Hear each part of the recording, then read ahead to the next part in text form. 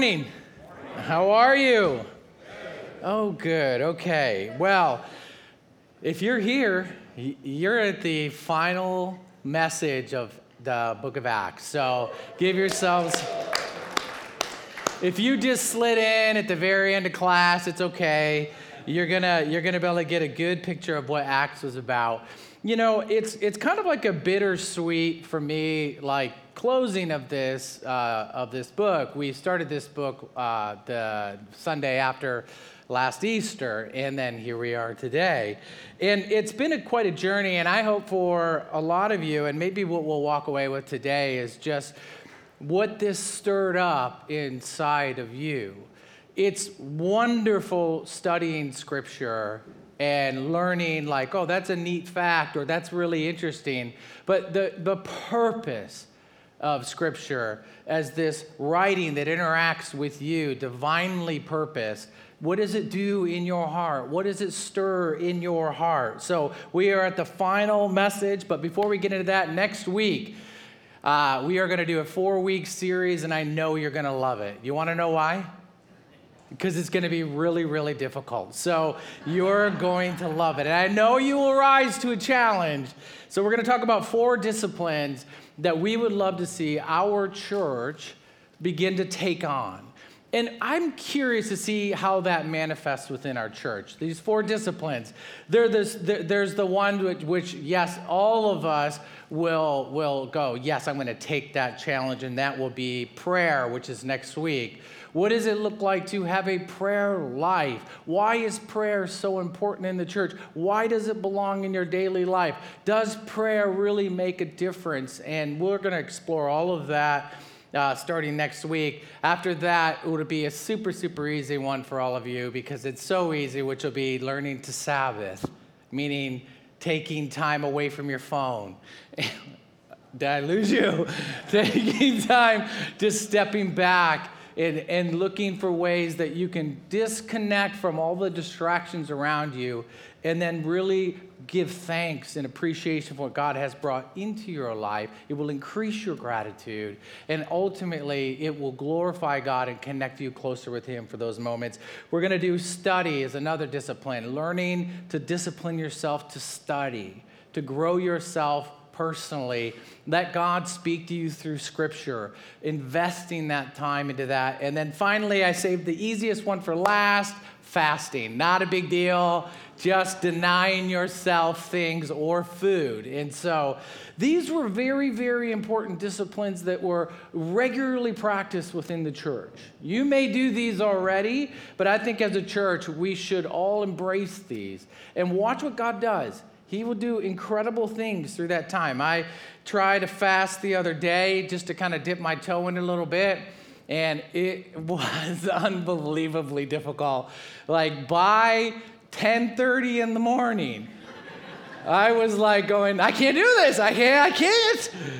And then, like, my son made like those oven pizzas that you eat because you're desperate or you're in college, you know. And he had made one, and I just kept walking by and looking at it like, this is only 2:30, and I was like, oh my gosh, it was very, very bad.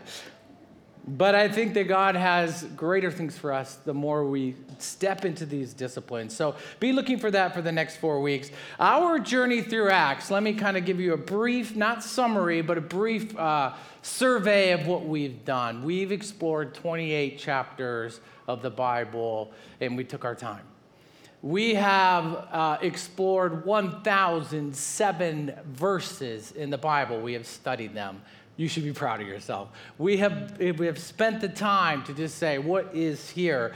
Throughout Acts, we've seen collectively from 1 all the way to 28, about 35 churches, 36 churches that have been planted that we can see in the book of Acts, from the 120 in the room to the 15 of the different countries that were at Pentecost that went back and started their Christian movements, to the 20 probably plus that Paul himself had a hand in planting. It's pretty amazing. It's weird when you read a book of the Bible and you realize this spanned a total of 32 years. of ministry we covered in this book. Thousands of people, by the time we're going to finish this chapter, have become believers. Thousands from 120, all over in small, little, not very significant Jerusalem in the empire at the time, from this 120 to believers in churches in most of the major cities of the entire empire of Rome. God had a plan. It did not stop there in that place. Jesus said, you got to go into all of the world and preach the gospel. And you know what? Philippians said what God starts, he will finish, and he is still finishing it today. We said this in the beginning of Acts. We are in chapter what? We're in chapter like 21st century chapter, 2000, or 2100 chapter. Wow, I'm saying this all wrong. We are still within the work of Acts. When you finish a book of the Bible, this is my recommendation to you. Sometimes when you look at the book, we've learned a lot. We've taken a lot of notes. We've seen points and principles. We've seen reflection times of certain passages. But when you finish a book of Acts, I would say it's a lot like finishing any other book. It's a lot like finishing a movie or a TV series. You finish the last episode, or you finish the last page, or the final scene of the movie, and you walk around, and don't you have some kind of impression of the thing overall? It left a lasting impression on you. What was that impression on you when you finished that book or movie? And we have to ask, what has Acts left the impression on us? What is it? What is God speaking to you through this? When you close a book, you sit back and you go, how did you speak to me through that, God? What is most on my heart from this? And that's what I really hope that you have from this study. I titled this message, To the End. And I had to only say it this way because this is the final stage, the final leg, if you will, of Paul's mission. He began to become the prominent figure in the book of Acts, partially because the guy writing Acts, Luke, is with Paul in chronicling his acts, what he's doing and what God's doing through him. But we get to see kind of how it ends here. When you get older, and as I get older, you start talking a little different. Now, I remember, my parent or grandparents actually talking a little bit like, oh, yeah, it's time to kind of wind down. Do you know what I'm talking about? Retirement. I'm just going to kind of hit the road and I'm going to relax. I'm going to kick back. I'm going to just kick my feet up, enjoy my fruits. Do you know what I'm talking about? This is not how Paul wrote to his churches. He's in the final leg of his ministry, but yet more passionate than he's ever been, working harder than he's ever worked. He didn't have this mentality, and I think this is a good framework for every believer. It's not the idea that we did the work and now we can kind of just sit back and relax. If anything, let this inspire you, that this is not ever a time to hold back or just let off the gas. It's time to move forward. He didn't talk to his churches that way. He didn't write and now I just want to leave you with these parting words because now I'm going off into retirement. If you read that, would you not be shocked? Like, wow, this is not how Paul leaves the world. He plans to expand it all the way to the end. And you're never too seasoned to give up on the mission of expansion of God's kingdom. There's some of you here that I am aspired to be like. I see your heart.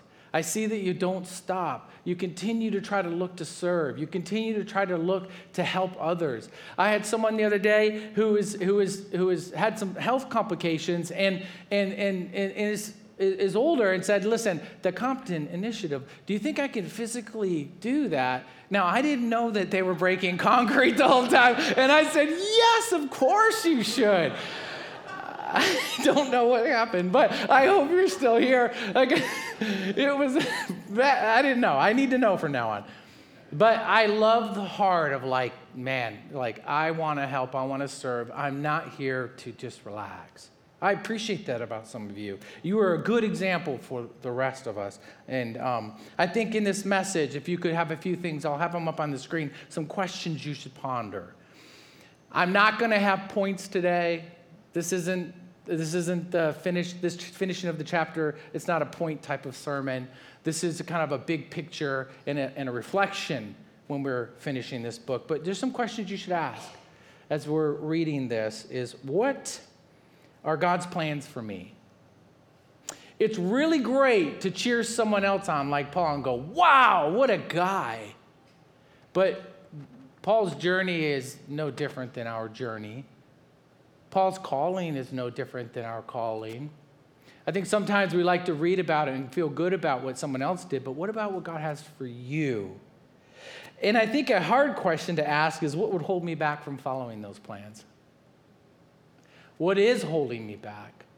What is potentially a potential hindrance to those plans to me? What can I let go in order to follow where God is leading me to go? We have to ask those questions. I'm sure Paul faced those questions.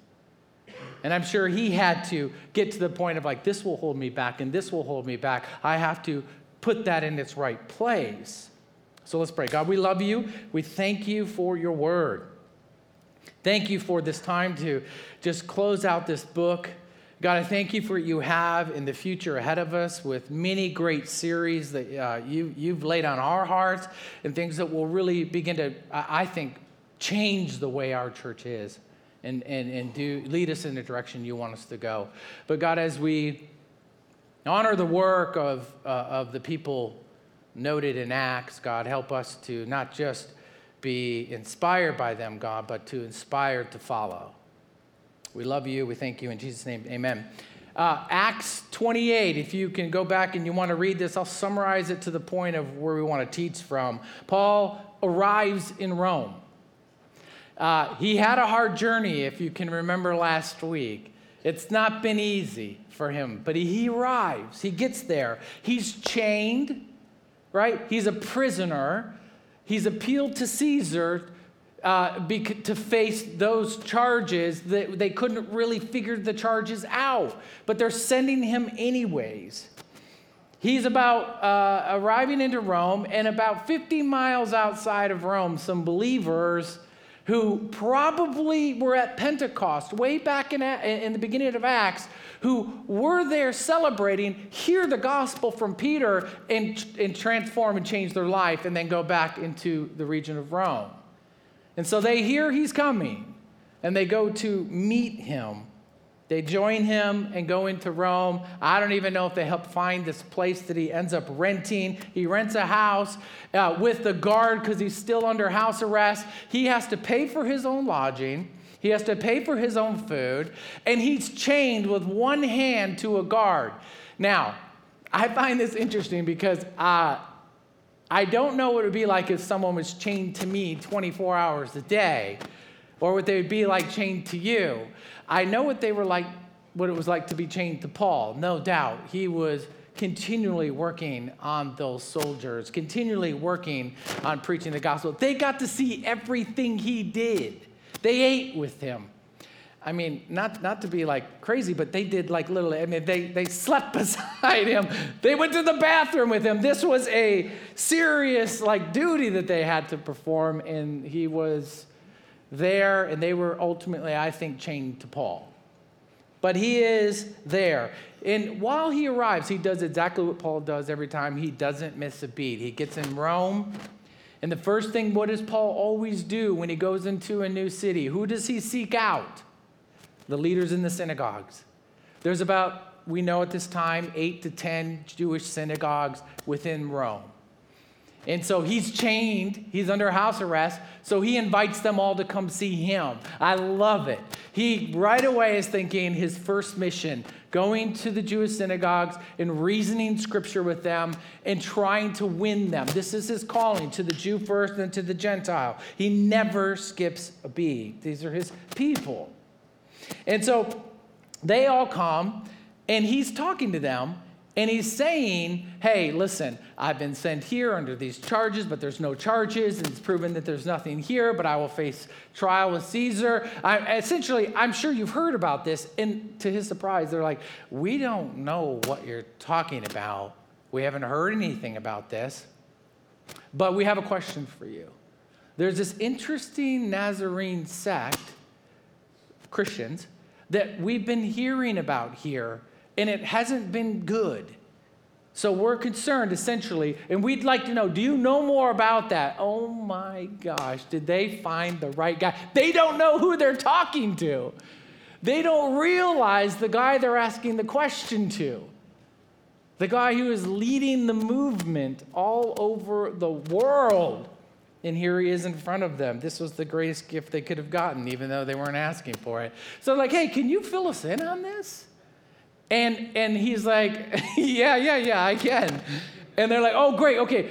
Can we bring more people so we can all understand this thing? And he's like, sure. Like, it's like the wildest thing. This is a dream for Paul.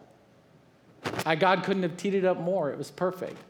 It's the least he's had to work when he goes into a city. Do you understand this? Usually it's followed by arguments and rocks being thrown at his head. This is perfect. So he's waiting, and they go and find their people. I was reading these missionary, have you ever just read some of these missionary stories of, especially like within like the last couple hundred years, as they're going out and they're sharing the gospel? I remember reading one, and it blew my mind. The person hears the gospel from a missionary, a person in their tribe. They go, okay, they accept Christ, and they go, what do I do? And they go, well, just go back to your tribe and ask people if they want to hear about Jesus. And they're like, that's it? Yes, and then tell them. And then they go, and they say, have you heard about Jesus? They're like, no, what did he say? And they're like, well, I'll tell you what he said. And then people become believers. I don't know what I'm doing here, but I'm doing something. Is it me?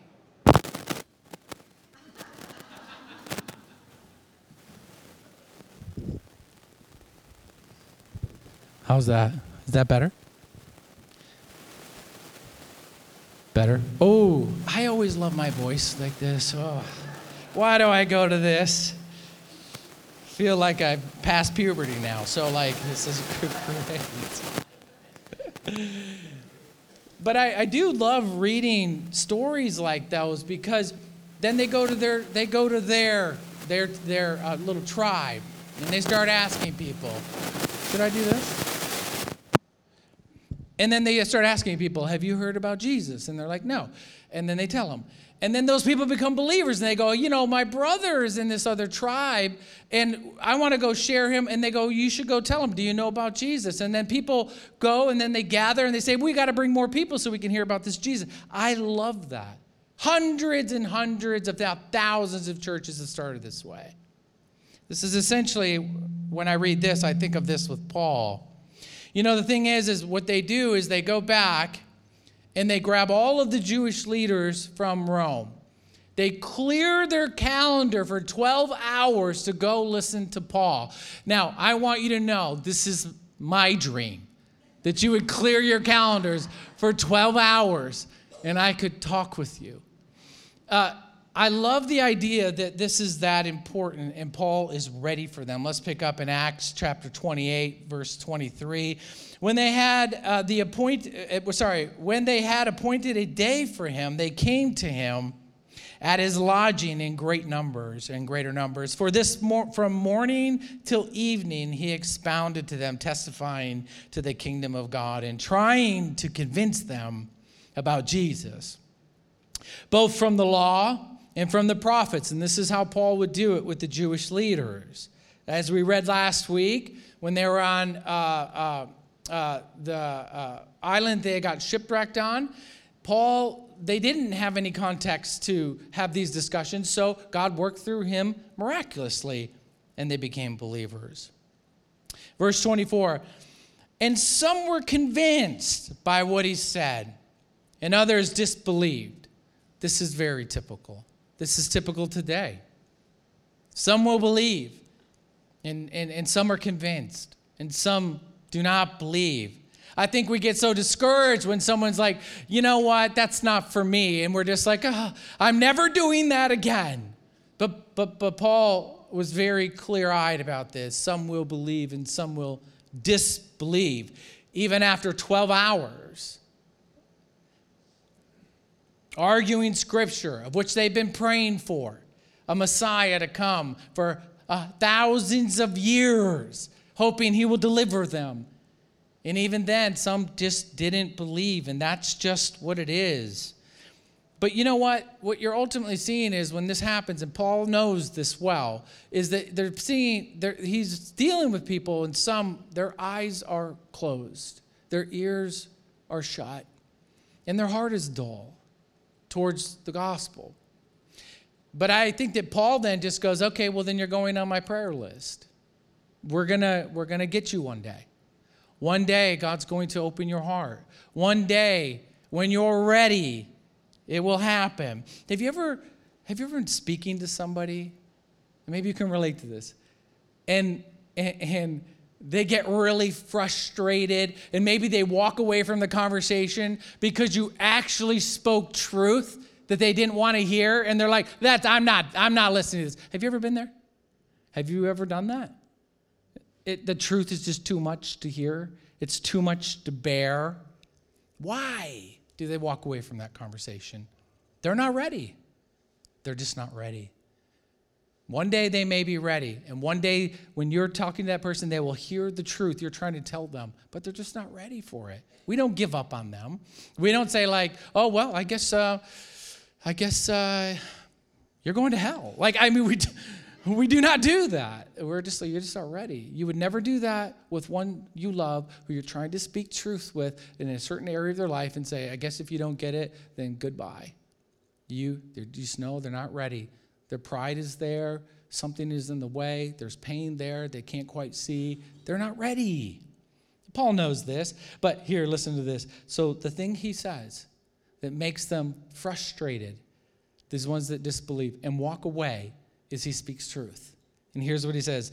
The Holy Spirit was right in saying to your fathers through Isaiah the prophet, verse 26, go to these people. Now he's quoting Isaiah, a prophet who was given a word from God to share to God's people at this time, who were not following God, who were disobedient. And Paul quotes this. This is quoted a few other times in the New Testament. But go to this people and say, you will indeed hear, but never understand.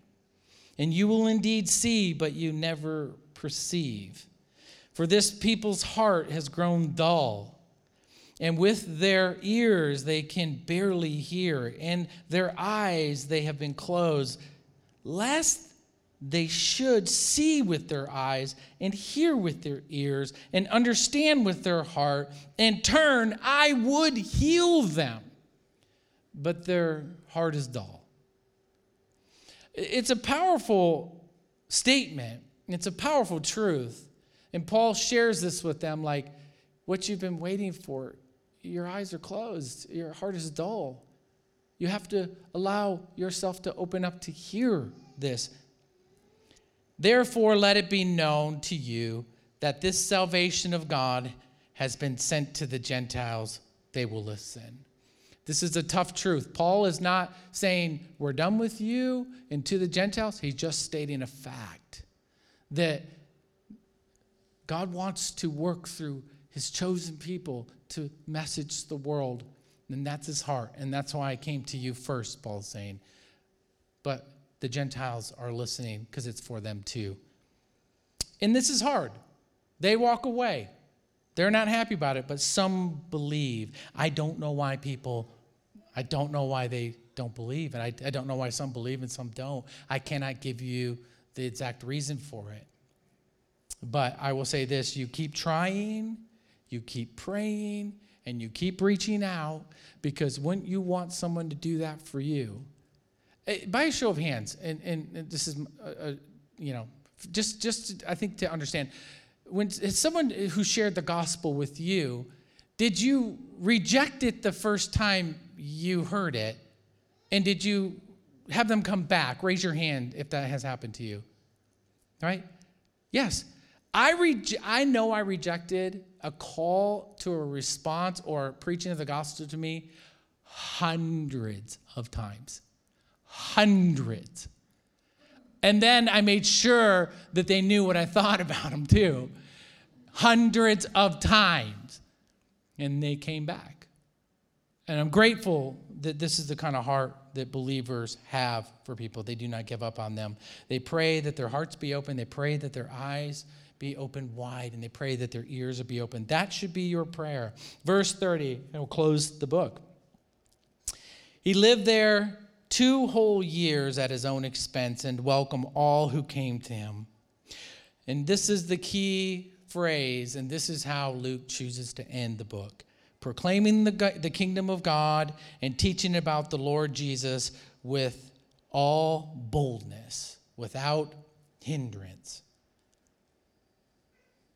Acts is done. Now, I like it that he ended it that way. He didn't wrap everything up nice and tight for us. Luke writes this even after, I think, even knowing what happens to Paul. But most people believe that Paul, from that point on, he ministered in chains for 2 years and most likely was released and then ministered another 2 years. And kind of early legend has it that he was then executed by the edict that Nero put in place to blame Christians for the burning of Rome. Peter was also legendarily executed at that time or crucified. And so, but he, in this time, in this 2 years in chains, Paul writes 4 very significant letters that we know of. We definitely know from prison. And they're important. And while Paul is waiting in chains, he's doing probably more ministry than he has done before. And he's doing it in the center of the world, in a place that will impact the entire world. It's interesting because from 64 AD, the time of Paul's most likely execution, the time where he finished the race, to 250 AD. Now, this is not a big span of time. Remember, Paul, at his time, there's thousands of believers. By 250 AD, there's 6 million believers. 10% of the Roman Empire. This is mind-blowing for most of us. How did this happen? And by 350 AD, just 100 years later, 50% of the Roman Empire are believers. 30 million believers. Did you know that? It's shocking. I started asking, how did this happen? Could Paul have ever foreseen this? Right? He had a major hand in it.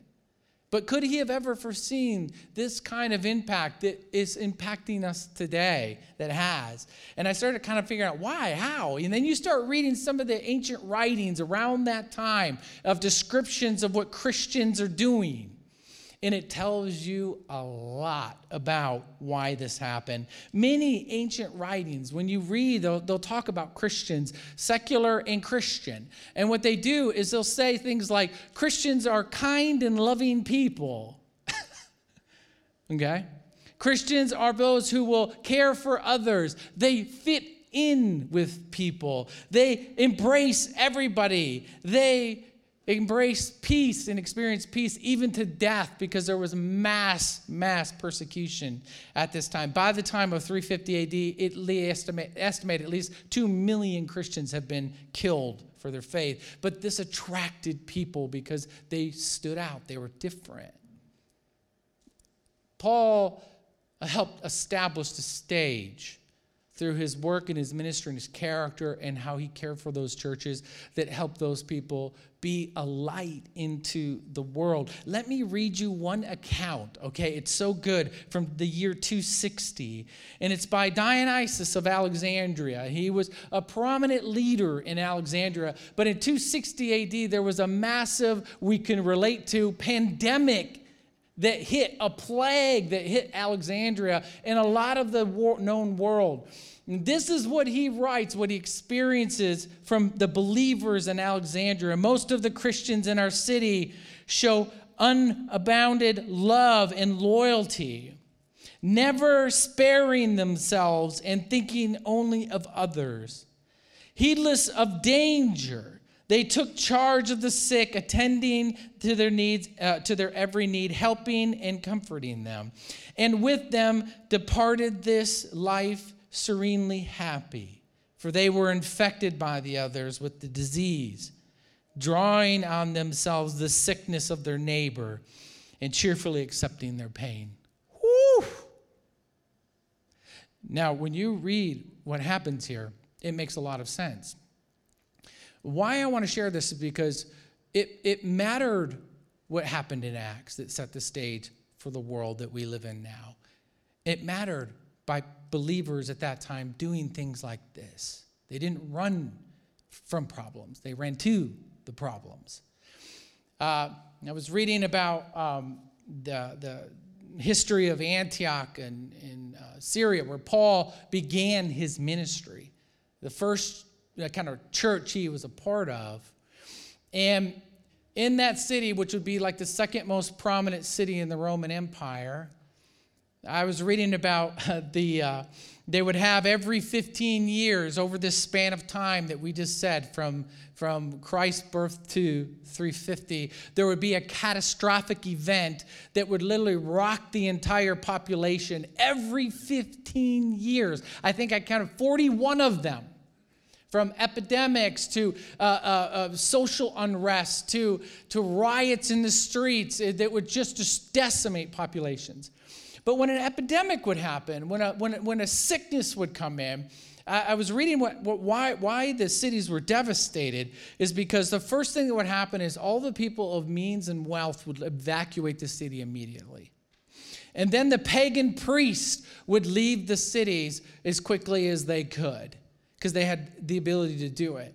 Anyone else who was able to get out of the city and find other places and leave the city to the problem was able to do it. But do you know who remained, and it was written about many times, who constantly remained in the cities and never left, was the Christians. The Christians stayed and helped these people. The Christians stayed. So what they did, in a lot of cases, they would say, you've lost your mother and father, you live with us now. You've lost your husband, you're a part of our family now. Right? This was going on over and over. And this is what started to make me realize, this is why the church exploded in the way it did. This is how the church exploded to those numbers. Is that people began to walk out and live like Christ.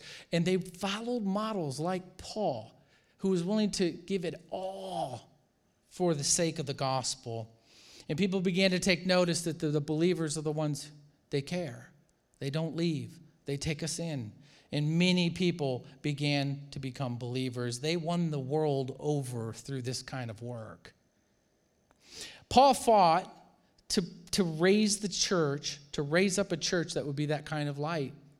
I think he would have been extraordinarily proud of, as a spiritual father, to see what has happened with his little churches that he started and set that foundation. I want to read, and I'll close this whole message and series with some verses from each of his final 4 books that he wrote, his letters, while he was in prison.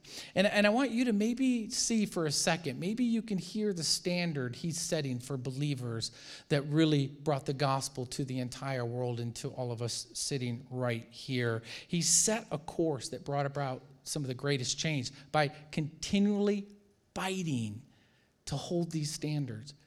This guy suffered to maintain the integrity of the truth of the gospel. He suffered to maintain the I guess I'd say the values of walking like Christ, to carry your cross like Jesus, to be selfless in your acts. He fought so hard to protect it. Ephesians 5:15. So be careful how you live. Don't live like fools, but like those who are wise. Make the most of every opportunity in these evil days. Don't act thoughtlessly, but understand what the Lord wants you to do. Don't be drunk with wine because it will ruin your life. Instead, be filled with the Spirit. Sing psalms, hymns, and spiritual songs among yourselves, and make music to the Lord in your hearts. and give thanks for everything to God, for the Father, in the name of our Lord Jesus. And Paul is reminding the believers in some of his parting words, don't emulate the world, emulate Jesus. If you want to be like somebody, be like him. And I can hear it in some of the writings of that Alexandrian leader. You can hear it, that they're being like Jesus in those moments.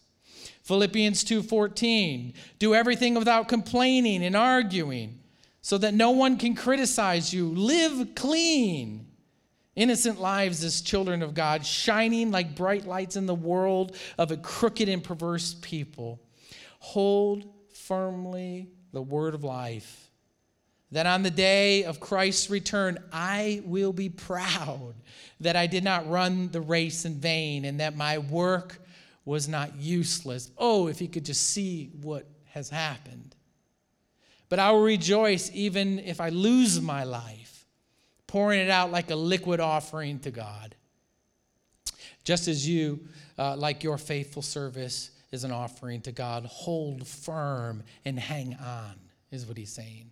And we see this from 64 on. Colossians 3:10, put on your new nature. Be renewed as you learn to know your Creator and become like him. In this new life, it doesn't matter, and I love this part, it doesn't matter if you are a Jew or a Gentile, circumcised or uncircumcised, barbaric, uncivilized, slave or free. This key phrase, Christ is all that matters. And he lives in all of us. This is one of my favorite passages because this is what the world needs. In a world of separation, in a world of judgment, in a world of class division, in a world of race division, cultural division, this is what the world needs. None of that matters. Christ is all that matters. And so when we see people leaving their culture and moving and investing in other cultures and different races and different places, this is what believers are doing. This is how they began to change the world. The last one here, and we'll get ready to close, is in the book of Philemon, which is a letter. It's actually not written to a church, it's written to a person to deal with an issue. I love it that Philemon preserved this letter. I don't know how it got to where it is now, but I'm so glad it was kept. Because it's a letter of correction. You know what I mean? Like if you wrote me an email to correct me as a pastor, I probably wouldn't want to preserve it. Do you know what I'm saying? I'm not going to keep it. You know, I'm like, well, that goes in the special file, the trash, and no one will see it. I only keep the nice things, you know? But I love it that he preserved it. Philemon had a slave, and slave owners was very, very common in the Roman world. It was a large part of their population. It was common practice. So this book this letter is revolutionary in a way, and I'll tell you how. Is because Paul isn't saying, we'll just treat this guy better. He's not doing that. He does something better than that. Paul, what the slave does is, Onesimus, he probably stole something from Philemon and then actually goes to Rome while Paul's in prison and stays with Paul. And Paul has time with him. If you read the letter, he kind of goes into detail. He spends some time with him. Now, Philemon is someone who's been extremely affected by Paul. His salvation is part of Paul's preaching, right? And Philemon looks to Paul as his leader. So Paul has a lot of sway when he's about ready to write this letter and send Onesimus back to Philemon to go do what's right and go back into service. Now this is wild what Paul says in verse 1:15. It seems you lost Onesimus for a little while. He didn't lose him, but so that you could have him back forever. Verse 16, he is no longer like a slave to you. He is more than a slave. He is a beloved brother, especially to me. Now he will mean much more to you, both as a man, as a human, and as a brother in the Lord. So if you consider me your partner, I love that statement. If you think of anything of me at all, if you respect me at all, Philemon, welcome him as you would welcome me. If he has wronged you in any way or owes you anything, charge it to me. This is a guy who's in prison. I love Paul's heart.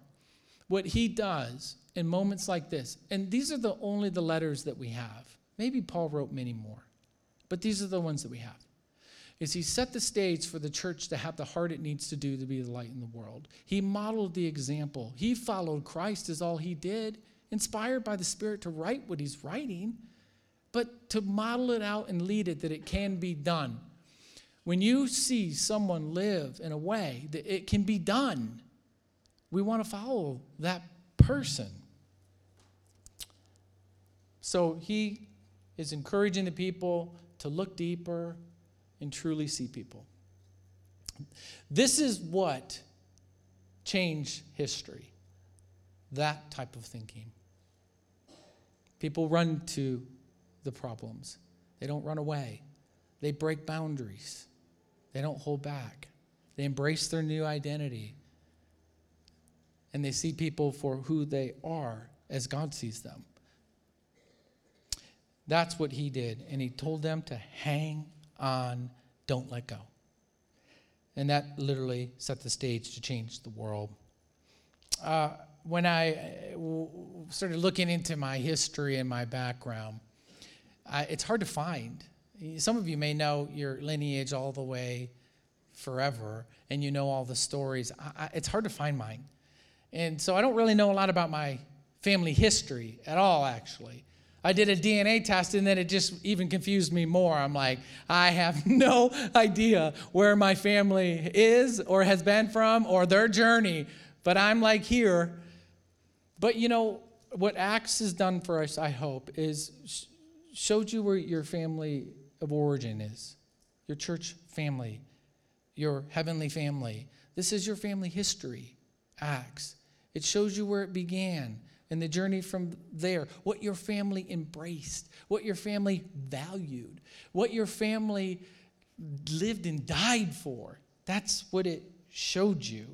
That is your people's history. So I'm going to put these two questions on the screen that you should ponder. I'm going to throw one more in. One is you should ask what God's plan is for you. We can't just celebrate Paul. I'm just grateful. I'm very appreciative that somebody stepped in and did the hard things so that we could be here, right? And what would hold you back from following those plans that God has for you, right? You should ask that question. My other question I wanted to add, and we'll close, is, am I honoring the sacrifice made by those before me so that I could hear the gospel?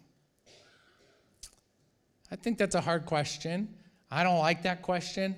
There are times where I'm like, no, I'm not honoring it. I'm really happy. I'm really comfortable. Thank you for your service, Paul. But I really am appreciated for that. But I'm not going to continue to sacrifice like that. Oof. It's not fun to come to the truth with that. But I think we all have to ask ourselves that question as we close Acts and don't go, thank you for your service, but really, how am I of service, God? Because there'll be people down the road that will be grateful for your sacrifice that you made and paid so that they could hear the gospel. You're a continuation of this book until the day that Christ comes back. So I want to challenge you with that. People died so you could be here. People were murdered, maimed, died charging into the fight to help. People sacrificed, publicly ostracized by their own families. I mean, for generations and generations and generations, so it could carry right to where you're at. Please continue that work and service. If anything, I hope that that's one of the impressions that Acts does for you. Connects you with your family history. It sees the sacrifice that got you to be where you're at now, and that you don't squander it. I always quote this thing from the show 30 Rock, and it was Alec Baldwin is the character, and he said, talking about generations, he said the first generation builds, the second generation maintains, and the third generation snowboards. Don't be the snowboarding generation that doesn't continue to build. So let's pray. God, we love you. We thank you for your continued effort to restore, renew, and save this world. And God, like those people in the early churches, were facing a world that is cruel, is difficult, is hard. But God, we're in a world that's very similar, where there's uncertainty, there's difficulty, there is social consequences and sometimes physical consequences to sharing the truth. But God, I ask that you inspire us through the journey of Acts and all of these great leaders throughout that story who paid a price, and all of those for centuries afterwards who paid a price so that we could eventually have the gospel delivered to our ears. Help us be a people that in this church that sacrifice. That we are not a snowboard generation of a church, but we are builders and continuing that legacy. We love you and we thank you. And be with us as we go into this next series, God, because this will be tough for some of us. But God, help us to build endurance and strength through these disciplines that grow our life to be a more and more greater light of the people around us, because this is what it's all about, reaching the lost, because we were once lost. We love you. We thank you in Jesus' name. Amen. Will you stand with me this last song?